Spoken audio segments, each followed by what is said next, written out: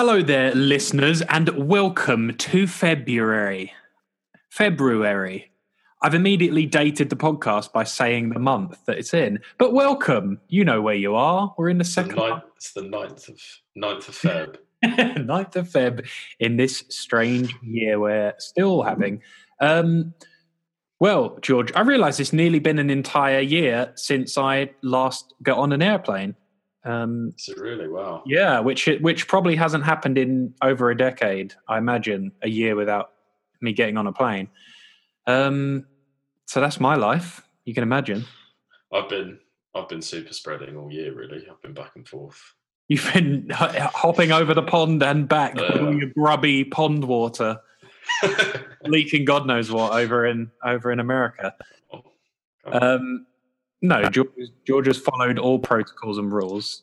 Clean as a whistle. He moved for work, so there you go.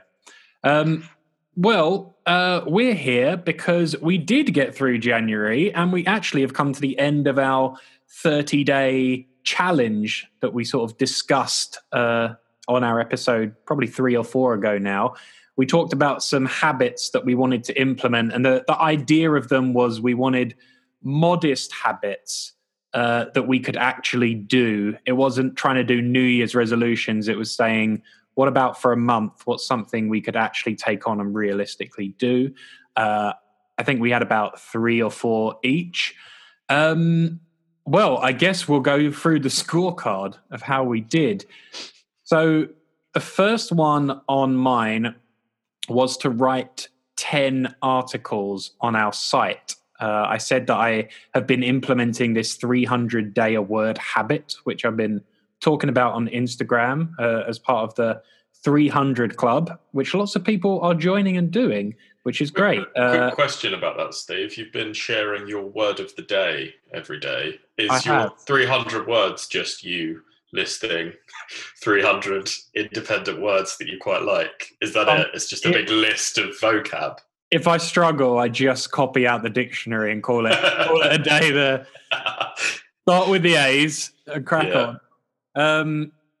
That'd probably teach me a lot of words, to be fair. So the idea is just I get 300 words done in whatever form that happens to be. Obviously, it's great if it can be for a substantial project, but I try to just make it the practice of actually doing. I find if I commit to the 300 words, I start to shift to the tasks that are important anyway, or sometimes I get a lovely blog post done. Had you been using this technique before January, or is this something new that you started? I've often had daily word counts. I actually realized it was better to sometimes I set them a lot higher, and I actually realized it was psychologically a lot better to set it lower, and you kind of lower the bar, the activation energy to sit and do it, because you could realistically say, I'll spend 15 minutes doing 300 words. If you know you've got to do like 800, you kind of think, I've got to block off like an hour to really get down to that. So I kind of go for momentum, and it's been very effective for that, for the consistency. So I got 1, 2, 3, 4, 5, 6, 7, 8, 9, 10. Did I get 10? 1, 2, 3, 4, 5, 6, 7, This is 8. good podcasting. Okay, so there's actually 9 articles on there, George. Failure. Whoa!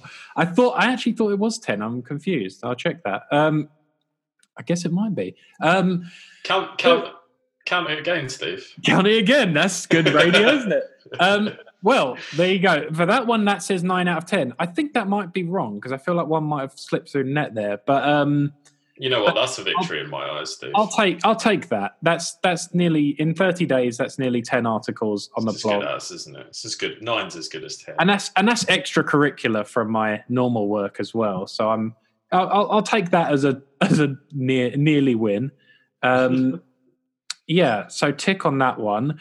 My other one was moisturize every day. Oh yeah, my favourite. Now, this one weirdly turned out to be one of the harder ones, George. How so? I don't know what that says about my lethargic life in lockdown. You know what? I'd say I got it.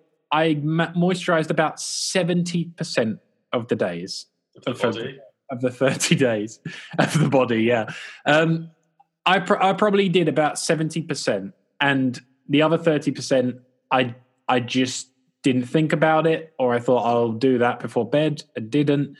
And you know what? I bet an excuse is that obviously there's nothing to really get dressed and go out for. So having a routine of getting showered and getting, your day up and running is probably not normal at the moment anyway. So I can see why that would slip.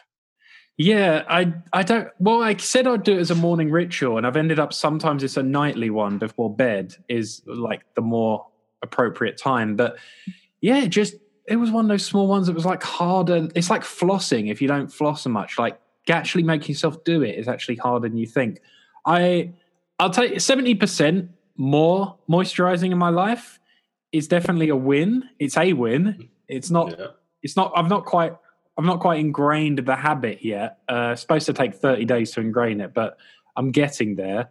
So yeah, that's all I can take for that is a 70% win. All I had to do is put some cream on my face.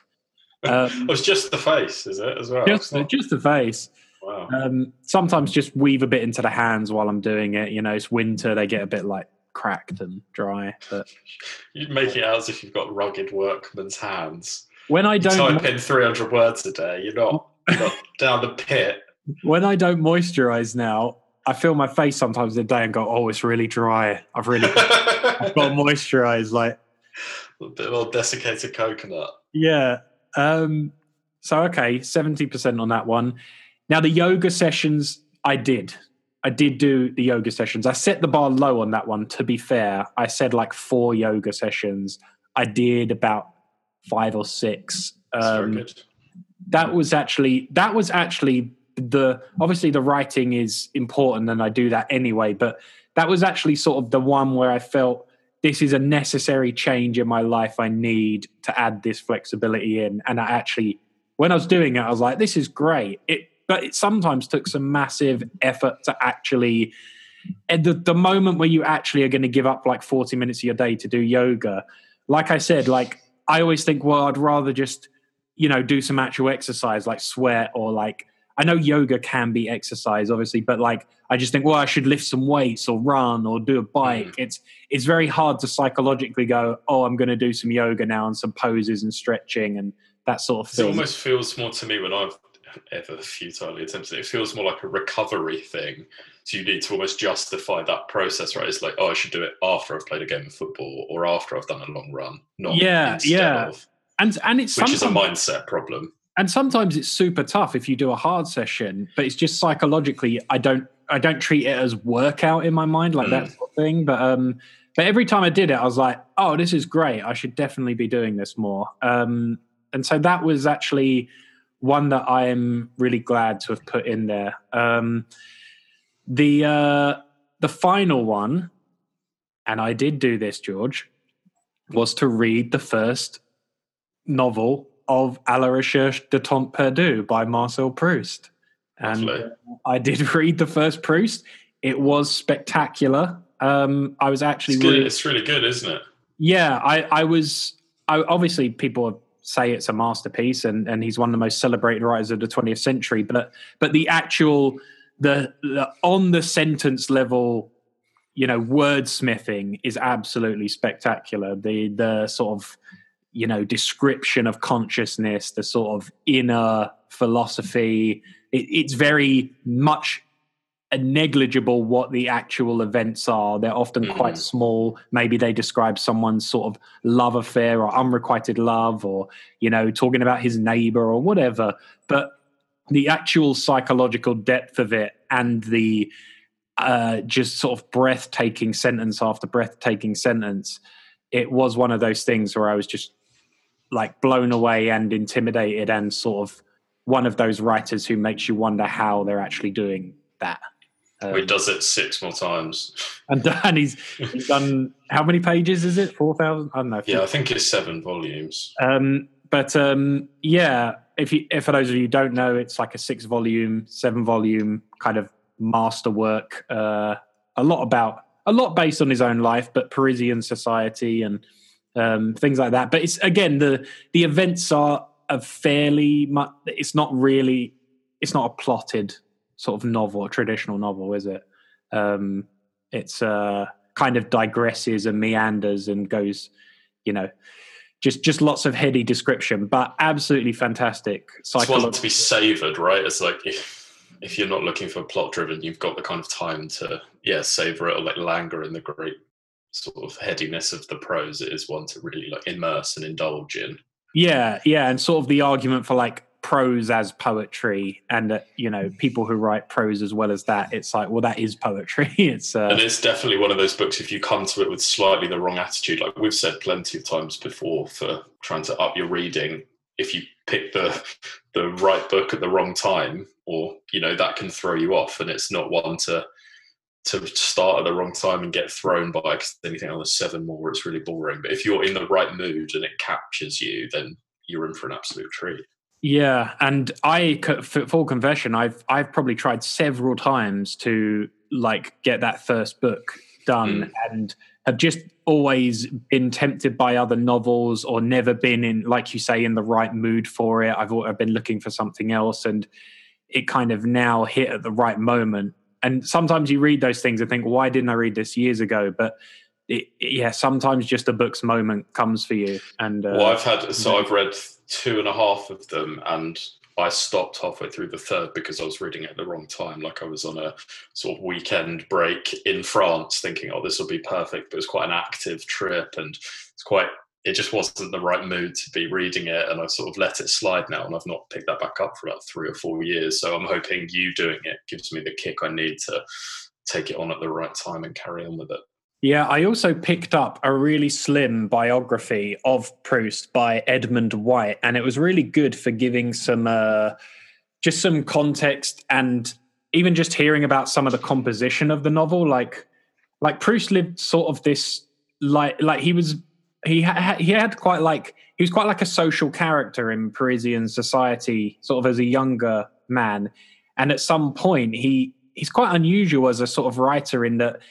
He did writing in his youth, but not kind of as seriously and quite as dedicated. And there was sort of an age in his sort of late-ish 30s where he really decided, like, there's a sort of grand novel that I want to write, and got more and more and more sucked into it, and sort of became more and more like less sociable, more reclusive, more obsessed with this enormous thing he was writing. And I think even only definitely all of them didn't come out before he died. I think only even maybe the first two maybe volumes, which I think were praised when they came out, but he didn't live for them all to even be published. But yeah, it's quite fascinating how just seeing the trajectory of his life with it.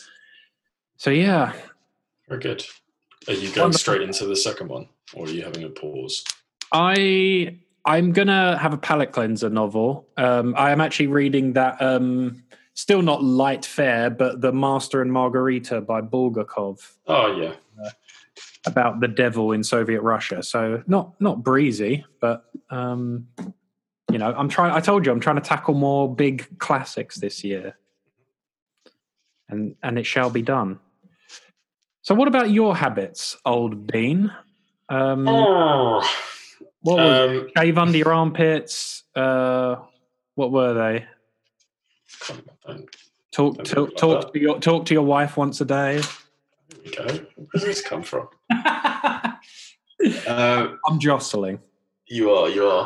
The first one, Steve, I would say the one that took me the most effort to get cracking on, and that I was really pleased that I did, was exercise. It was to run and use the exercise bike every day. I was able to do it for 21 or 22 days in January, and then I pulled a muscle in my side and had to stop. So it turned out I'd been running in the wrong trainers, so I was getting a lot of like calf strain, and it affected my side. But I've now not run for the last nearly 2 weeks, and I'm kind of itching to get back out there. I've bought better footwear and stuff, so the fact that it's making me look forward a little bit more to doing it than when I first started and I was absolutely dreading it has been really good. So in the sense of like habit forming, it feels like quite a win, because doing it absolutely every day is not really viable longer term, but just having the itch to do it, a couple of days a week or maybe 3 or 4 days a week will be a really big win, especially if I've got the right trainers to run in and stuff. So yeah, all the will was there, but an injury and also about 3 feet of snow have kind of scuppered my ability to follow through on that completely. But yeah, in a habit sense, that's been a really positive one. The other one that also scuppered by snow was some road tripping. So I planned some road trips. I think I said I wanted to plan some sort of drives and sort of adventures while we're here and while things aren't really in lockdown. But again, the roads have been closed. We've had lots and lots of snow where we are. So the planning has been done, but the actual inaction of those plans yet to happen. They were the kind of 2 more accessible, well, not more accessible ones, 2 of the ones that kind of got there but didn't quite come all the way through. But the one I achieved and succeeded in, Steve, was one that's been on my agenda for ages, which was to have seen all of the Best Picture winning Oscar films from, I think I said to myself, the year 1950 onwards. So January essentially broke down into me watching lots of musicals that I've spent the rest of my life avoiding and hating most of them, to be honest. Wait, so have you now watched every Best Picture winner? Since 1950. 1950. Wow. So I think it started in 1928. I think the first few films maybe were even silent films or shorts. I've seen a few of the earlier ones, but they're not. I don't think they're great. I don't think there's anything seriously significant that I'm missing out on. But 1950 onwards kind of feels like the start of conventional cinema a bit more. Yeah. That's about 70-ish films, I guess. Yeah, exactly. Yeah, 70 films. I mean, obviously, some of them I've seen years and years ago. I didn't watch every one of them again, but I watched all the ones that I hadn't seen. And as a result of that, I guess for this podcast, I've put together a little kind of a best, worst, and a hidden gem chart for each of the decades from the 50s to now. Which I thought maybe we could sink our teeth into. I don't know what that was. Our tooths. Get our tusks in there. I would love to hear this. I mean, we can go through it. I mean, how many of them have you seen? The majority of them? 2/3 of them? Well, there's definitely going to be ones I've missed for sure. There's a lot. There's a lot of tripe out there as well. I'm getting them up on Wikipedia so I can see what is on each decade. But yeah, kick me off with your. Perfect. Well, I mean, I'm pulling out a lot of films that I've seen a long time ago, as well as things I've seen recently. But starting with the 50s, for that decade, I would say the best of those films is Bridge on the River Kwai. I think that's probably, all things considered, the pick of the 1950s. And without a doubt, that decade has what I would say is the worst ever Best Picture winner. It's The Greatest Show on Earth. It was absolutely abysmal. I think it won in 1953, 54.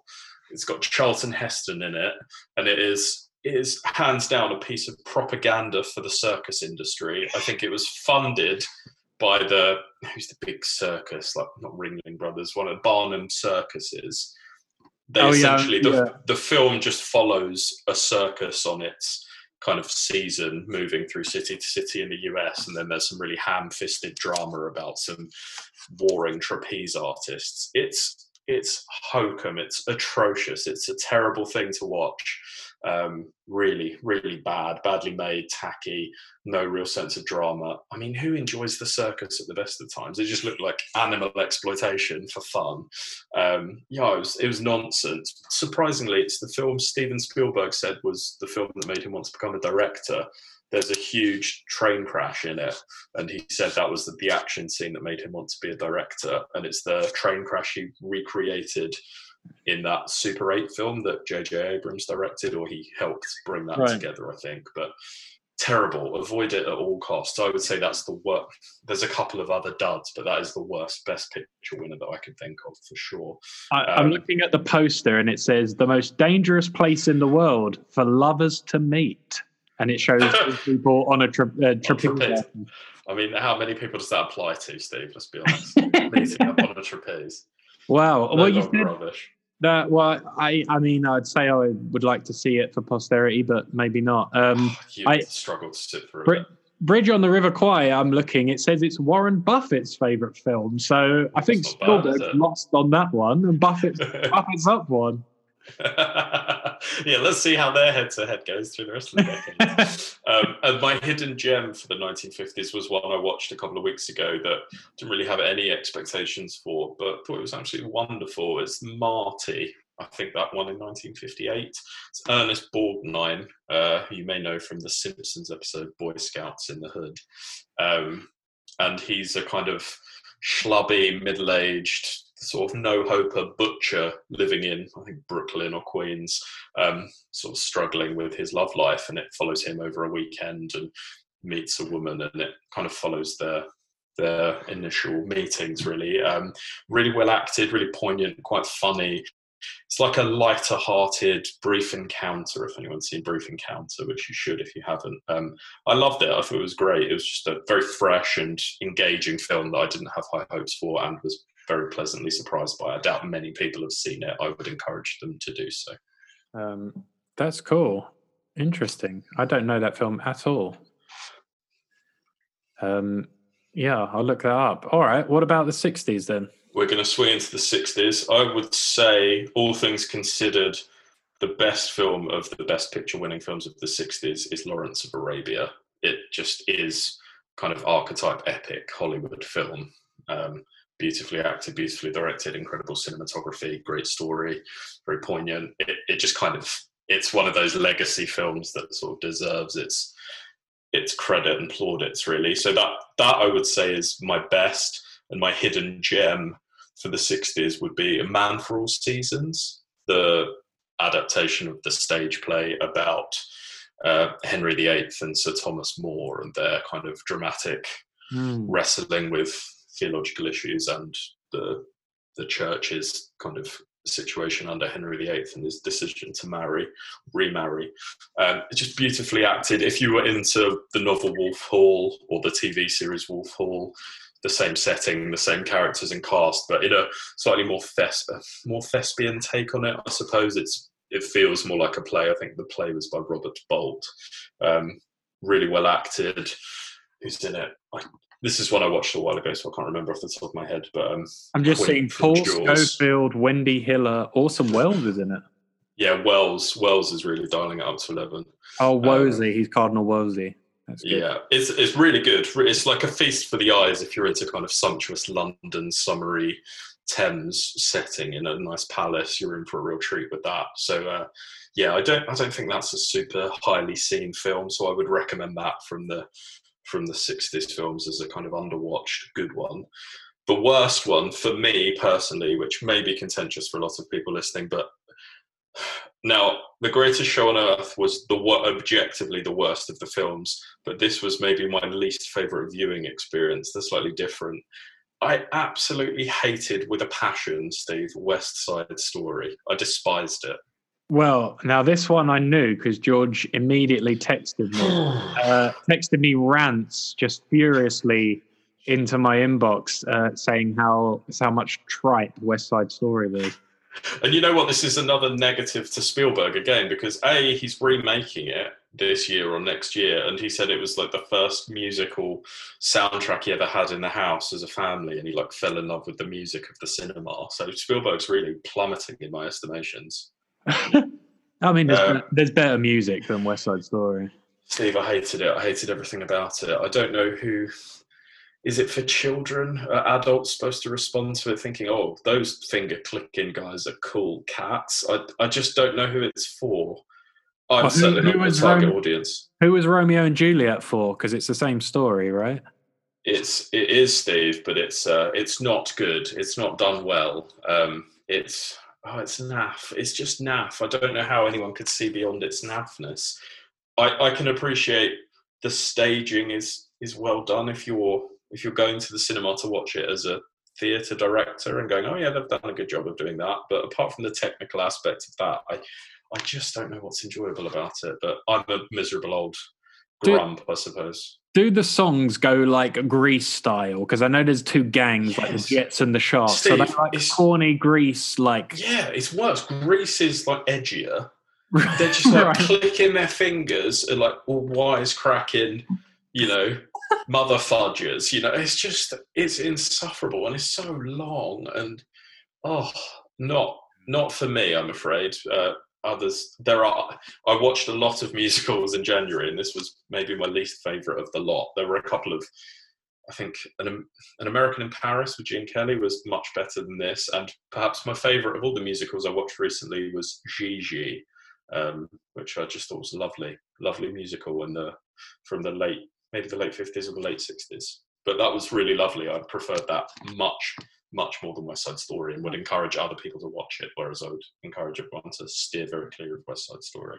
Well, I'm looking at the 60s winners here, and two superior musicals won in the 60s as well. The Sound of Music and My Fair Lady, both of which have some very good songs in them. So Gigi is like a kind of Paris-based My Fair Lady with the same cast, same costume designer, same lots of things, not the same cast, same director, and lots of other bits and pieces. A far superior, it's the 5th best musical of the 5 musicals I watched. Oh, wow. The 60s was infatuated with musicals. Oliver also won. Oliver, yeah. So there's like 5 musicals that won in the 60s. And Sound of Music, obviously. Yeah, wow. All right. Well, that's. Yeah, I mean, that's a thumbs down for West Side Story. I'm going to say. I'm afraid to say it. Should we move on to the 70s, Steve? Yeah, the 70s. People say 70s is golden age of film, big decade, big shoes to fill. Steve, I've refused to name a worst film of the 70s because they're all brilliant.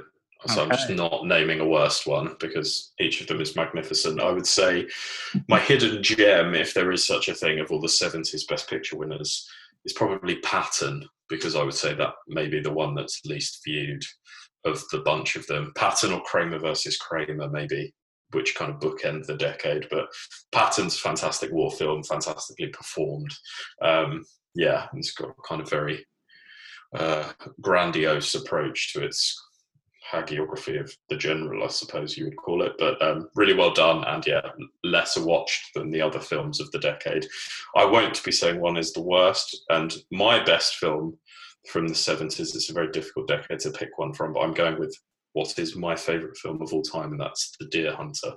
That's my pick of the bunch. I love it. My favourite film. So that wins, but any of them would be a fair shout. That's the best decade, I would say, of Best Picture winning decisions. Yeah, there's some really good ones on here. One Flew Over the Cuckoo's Nest, Godfather 1 and 2, French Connection. Annie Hall. Now, would you say, I love Rocky. Would you say that, Taxi Driver came runner-up to Rocky? What do you think of that? In hindsight, I prefer Taxi Driver, but I don't have a problem with Rocky winning. No, I don't have a problem with Rocky winning. But it's always interesting to see the ones that didn't quite make it. Oh, Barry Lyndon was nominated in 1975. That's one of my favourite films. There's a whole podcast of content in which films should have won. There's so many that slip up. That's kind of why I stuck to just the winners, because you have 70 films, right? But no, that 70s bunch is very, very strong. I haven't seen Patton though, so I would I'll put that on there. Lovely. Straight into the neon day glow buzz of the 80s, Steve. This was a bit of a strange one. I found it kind of hard to pick a best and a hidden gem, really, but I had no qualms whatsoever with picking a worst film of the Best Picture winners of the 80s, and this would probably be my runner-up, because I hated West Side Story, but if you like musicals, I can see why people may enjoy it. But this and The Greatest Show on Earth, I can't really find a redeeming feature, and this, of the worst of the 80s, is Out of Africa, an absolute slog of a film, atrocious. It's a Danish epic, based on a Danish memoir. And I guess it's an American film. I can't remember who the director is, but Redford up to his old tricks. You've got Meryl Streep up to her old tricks, and they're just so hackneyed, and it's so incredibly melodramatic, and sort of it's she sets up a plantation or a farm in Africa, and there's scope for it to have amazing cinematography. I really didn't feel like it did, and it gets lauded for its beautiful cinematography. Every time there was any, a vehicle used, they clearly sat in front of a screen. The opening shots of it start in what's supposed to be rural Denmark, and it couldn't more obviously have been a field in Surrey. They didn't even bother to go on location to where it was supposed to be, and it kind of retains its plaudits for its beautiful cinematography, but it just doesn't have it. It's poorly acted, schlocky. It's about 5 hours. It felt like it was 5 hours long. Avoided it like the plague. I hated that film. My hidden gem from the 80s, of which most of the films are quite popular, is Terms of Endearment, if you've seen that. That was one of the best underappreciated Jack Nicholson performances. He plays a kind of cocksure, washed-up astronaut who's just a bit of a lad, bit of a cad. Shirley MacLaine's fantastic in it. She's in The Apartment, which was my sort of runner-up for hidden gem from the 60s, and she plays a kind of older character in this and is fantastic. Jeff Daniels plays a kind of chump but does it really well. It's a weepy. It's a film that your mum would love, let's put it that way, but it's just really, really nicely written.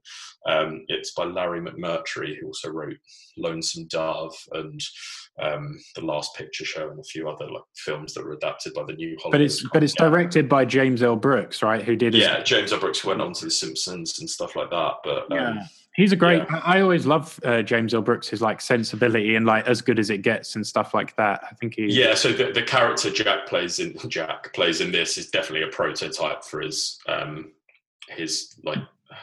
sort of twitchy, glitchy weirdos in the 90s kind of thing. But yeah, he's just super charismatic in everything, but particularly in this film because he's playing a bit of a coxman and he's just very enjoyable. So highly recommended. My pick, I didn't really know what to come down on for my best picture of the 80s. I went with Chariots of Fire, Steve, in a kind of peak of patriotism. Some people loathe that movie. That's interesting. Well, they're wrong, but it's a great, what more to love about the indomitable spirit of the British Olympic team? I'm a big champion of, on this list here, the winner in 1984, Amadeus. I think is a great film. Really good adaptation of the play about Mozart. And if you are at all interested in Mozart, it's a fictionalized rivalry, but a great film.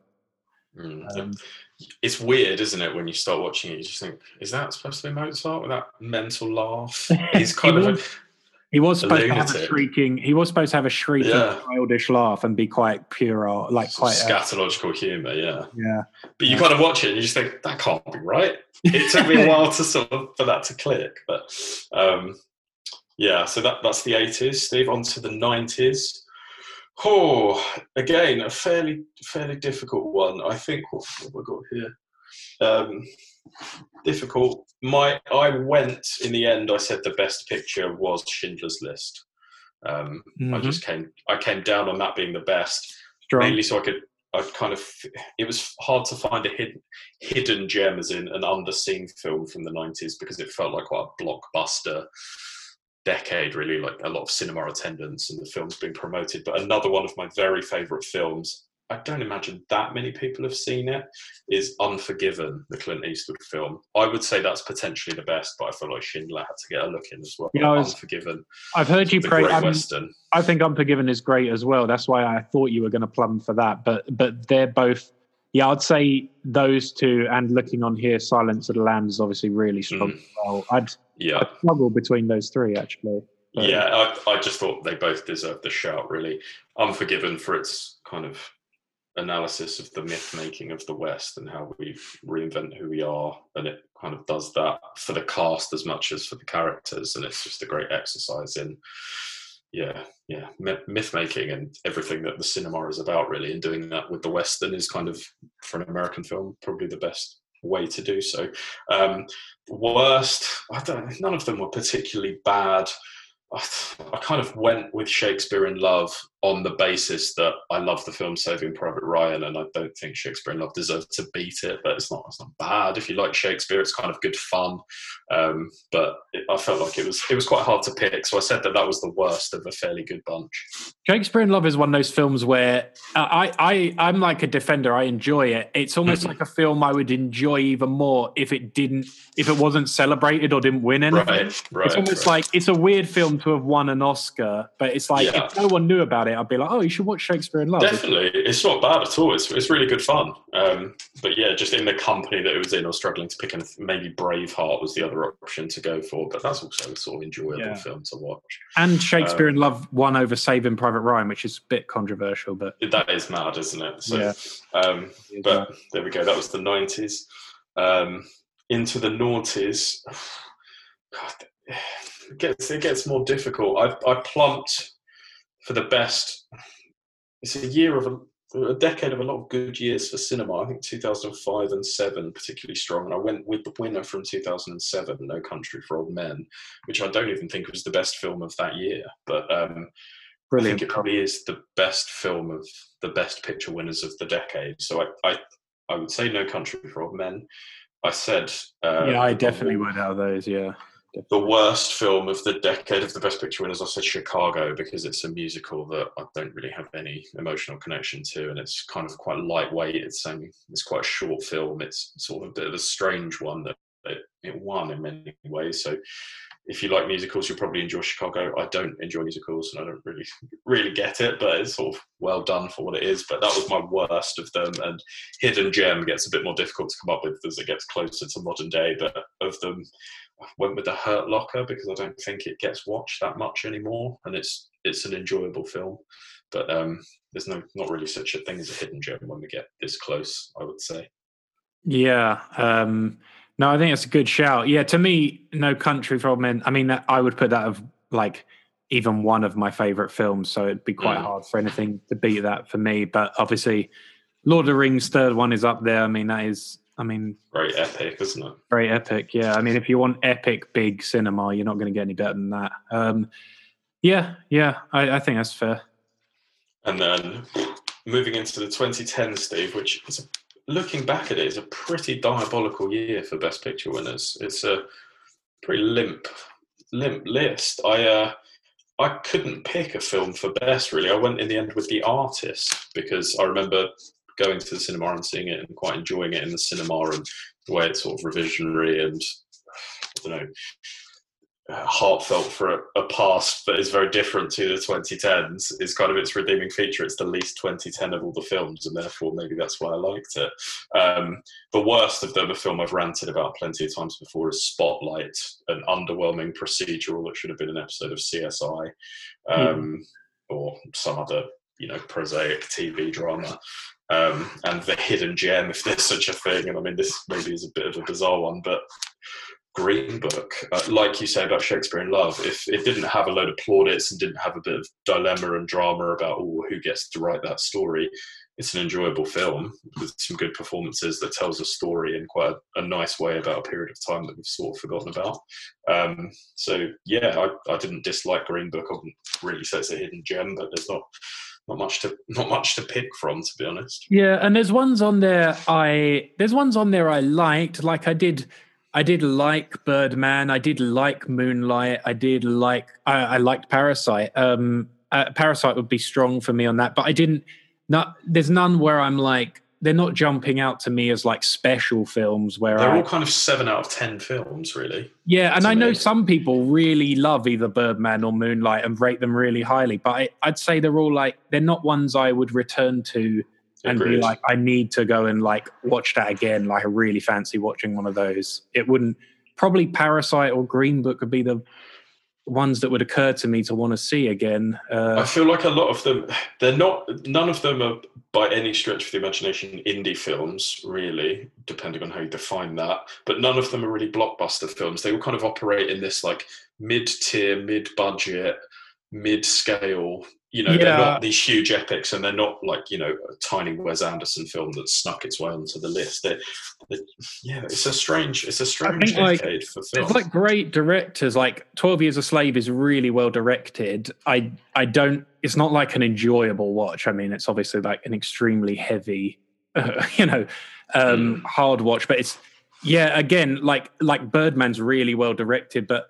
Again, they're just not films that I love. They're just not films that I love. Like 12 Years a Slave doesn't do anything new about a narrative that's been covered. You know, it's of course important content, but it felt much like other slave narrative films that I've seen. It didn't really bring anything new to that genre. Maybe not the right term, but it just looks.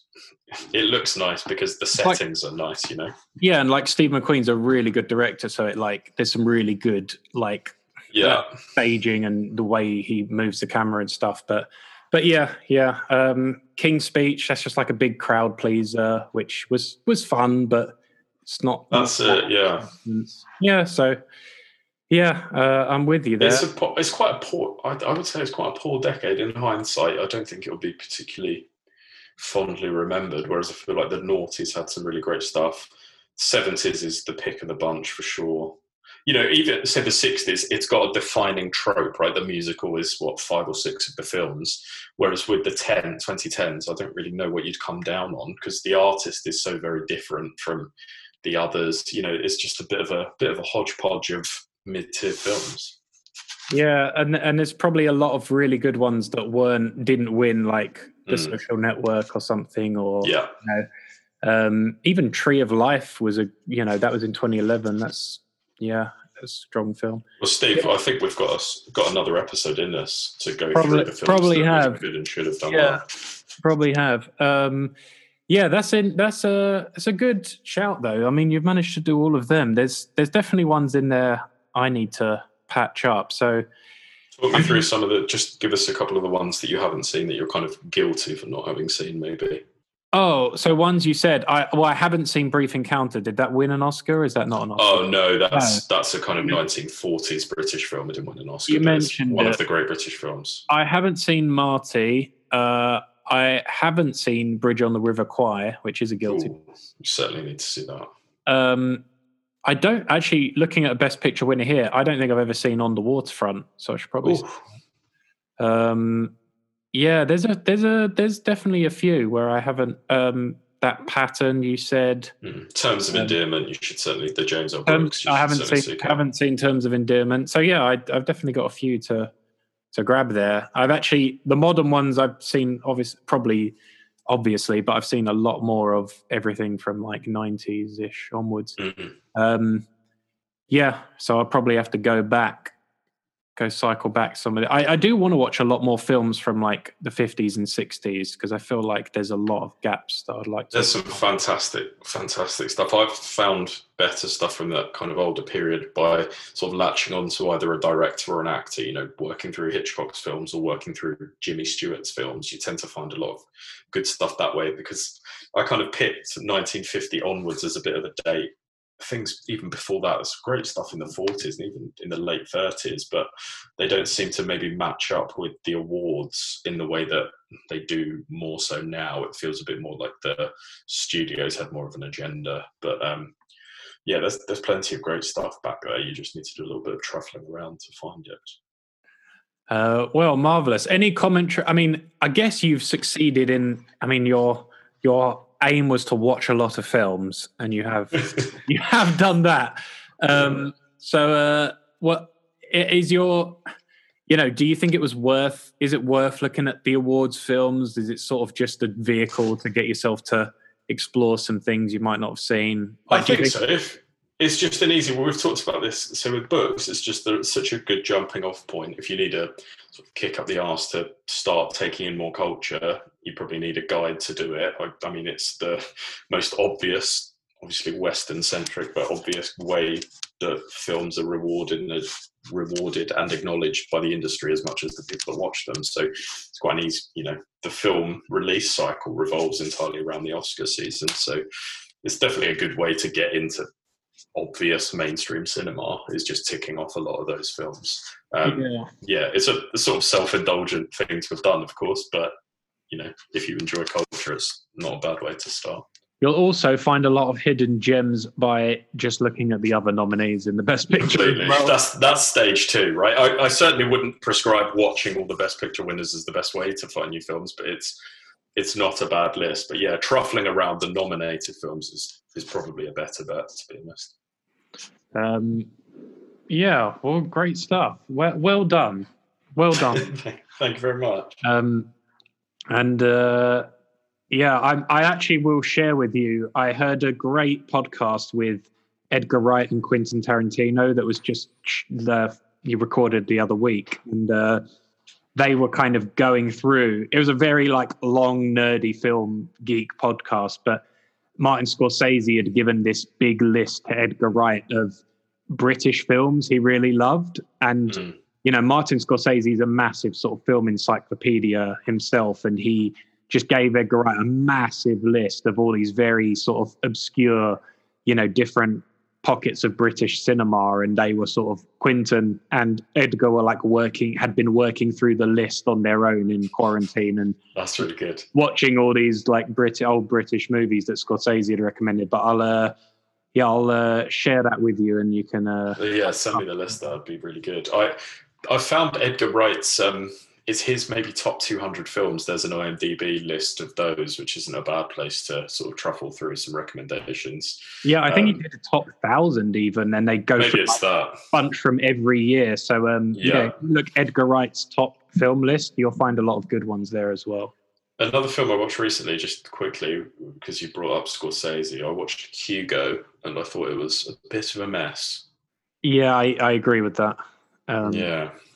Filmed in 3D, so I guess that makes it look naff when you watch it on a laptop, but it was pretty poor, I would have to say. It was sort of trying to do a lot, and it was trying to be about cinema, but it's kind of a lot of style with not much behind it. The character that film follows, that Georges Lumière, or how you would say his name, he lived on the same street as Proust.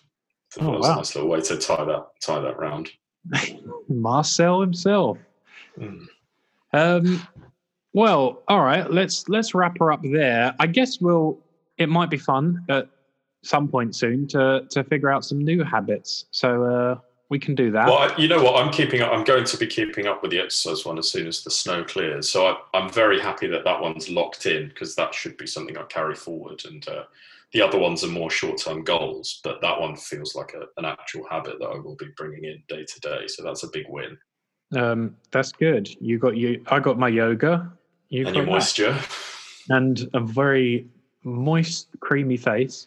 Slippery.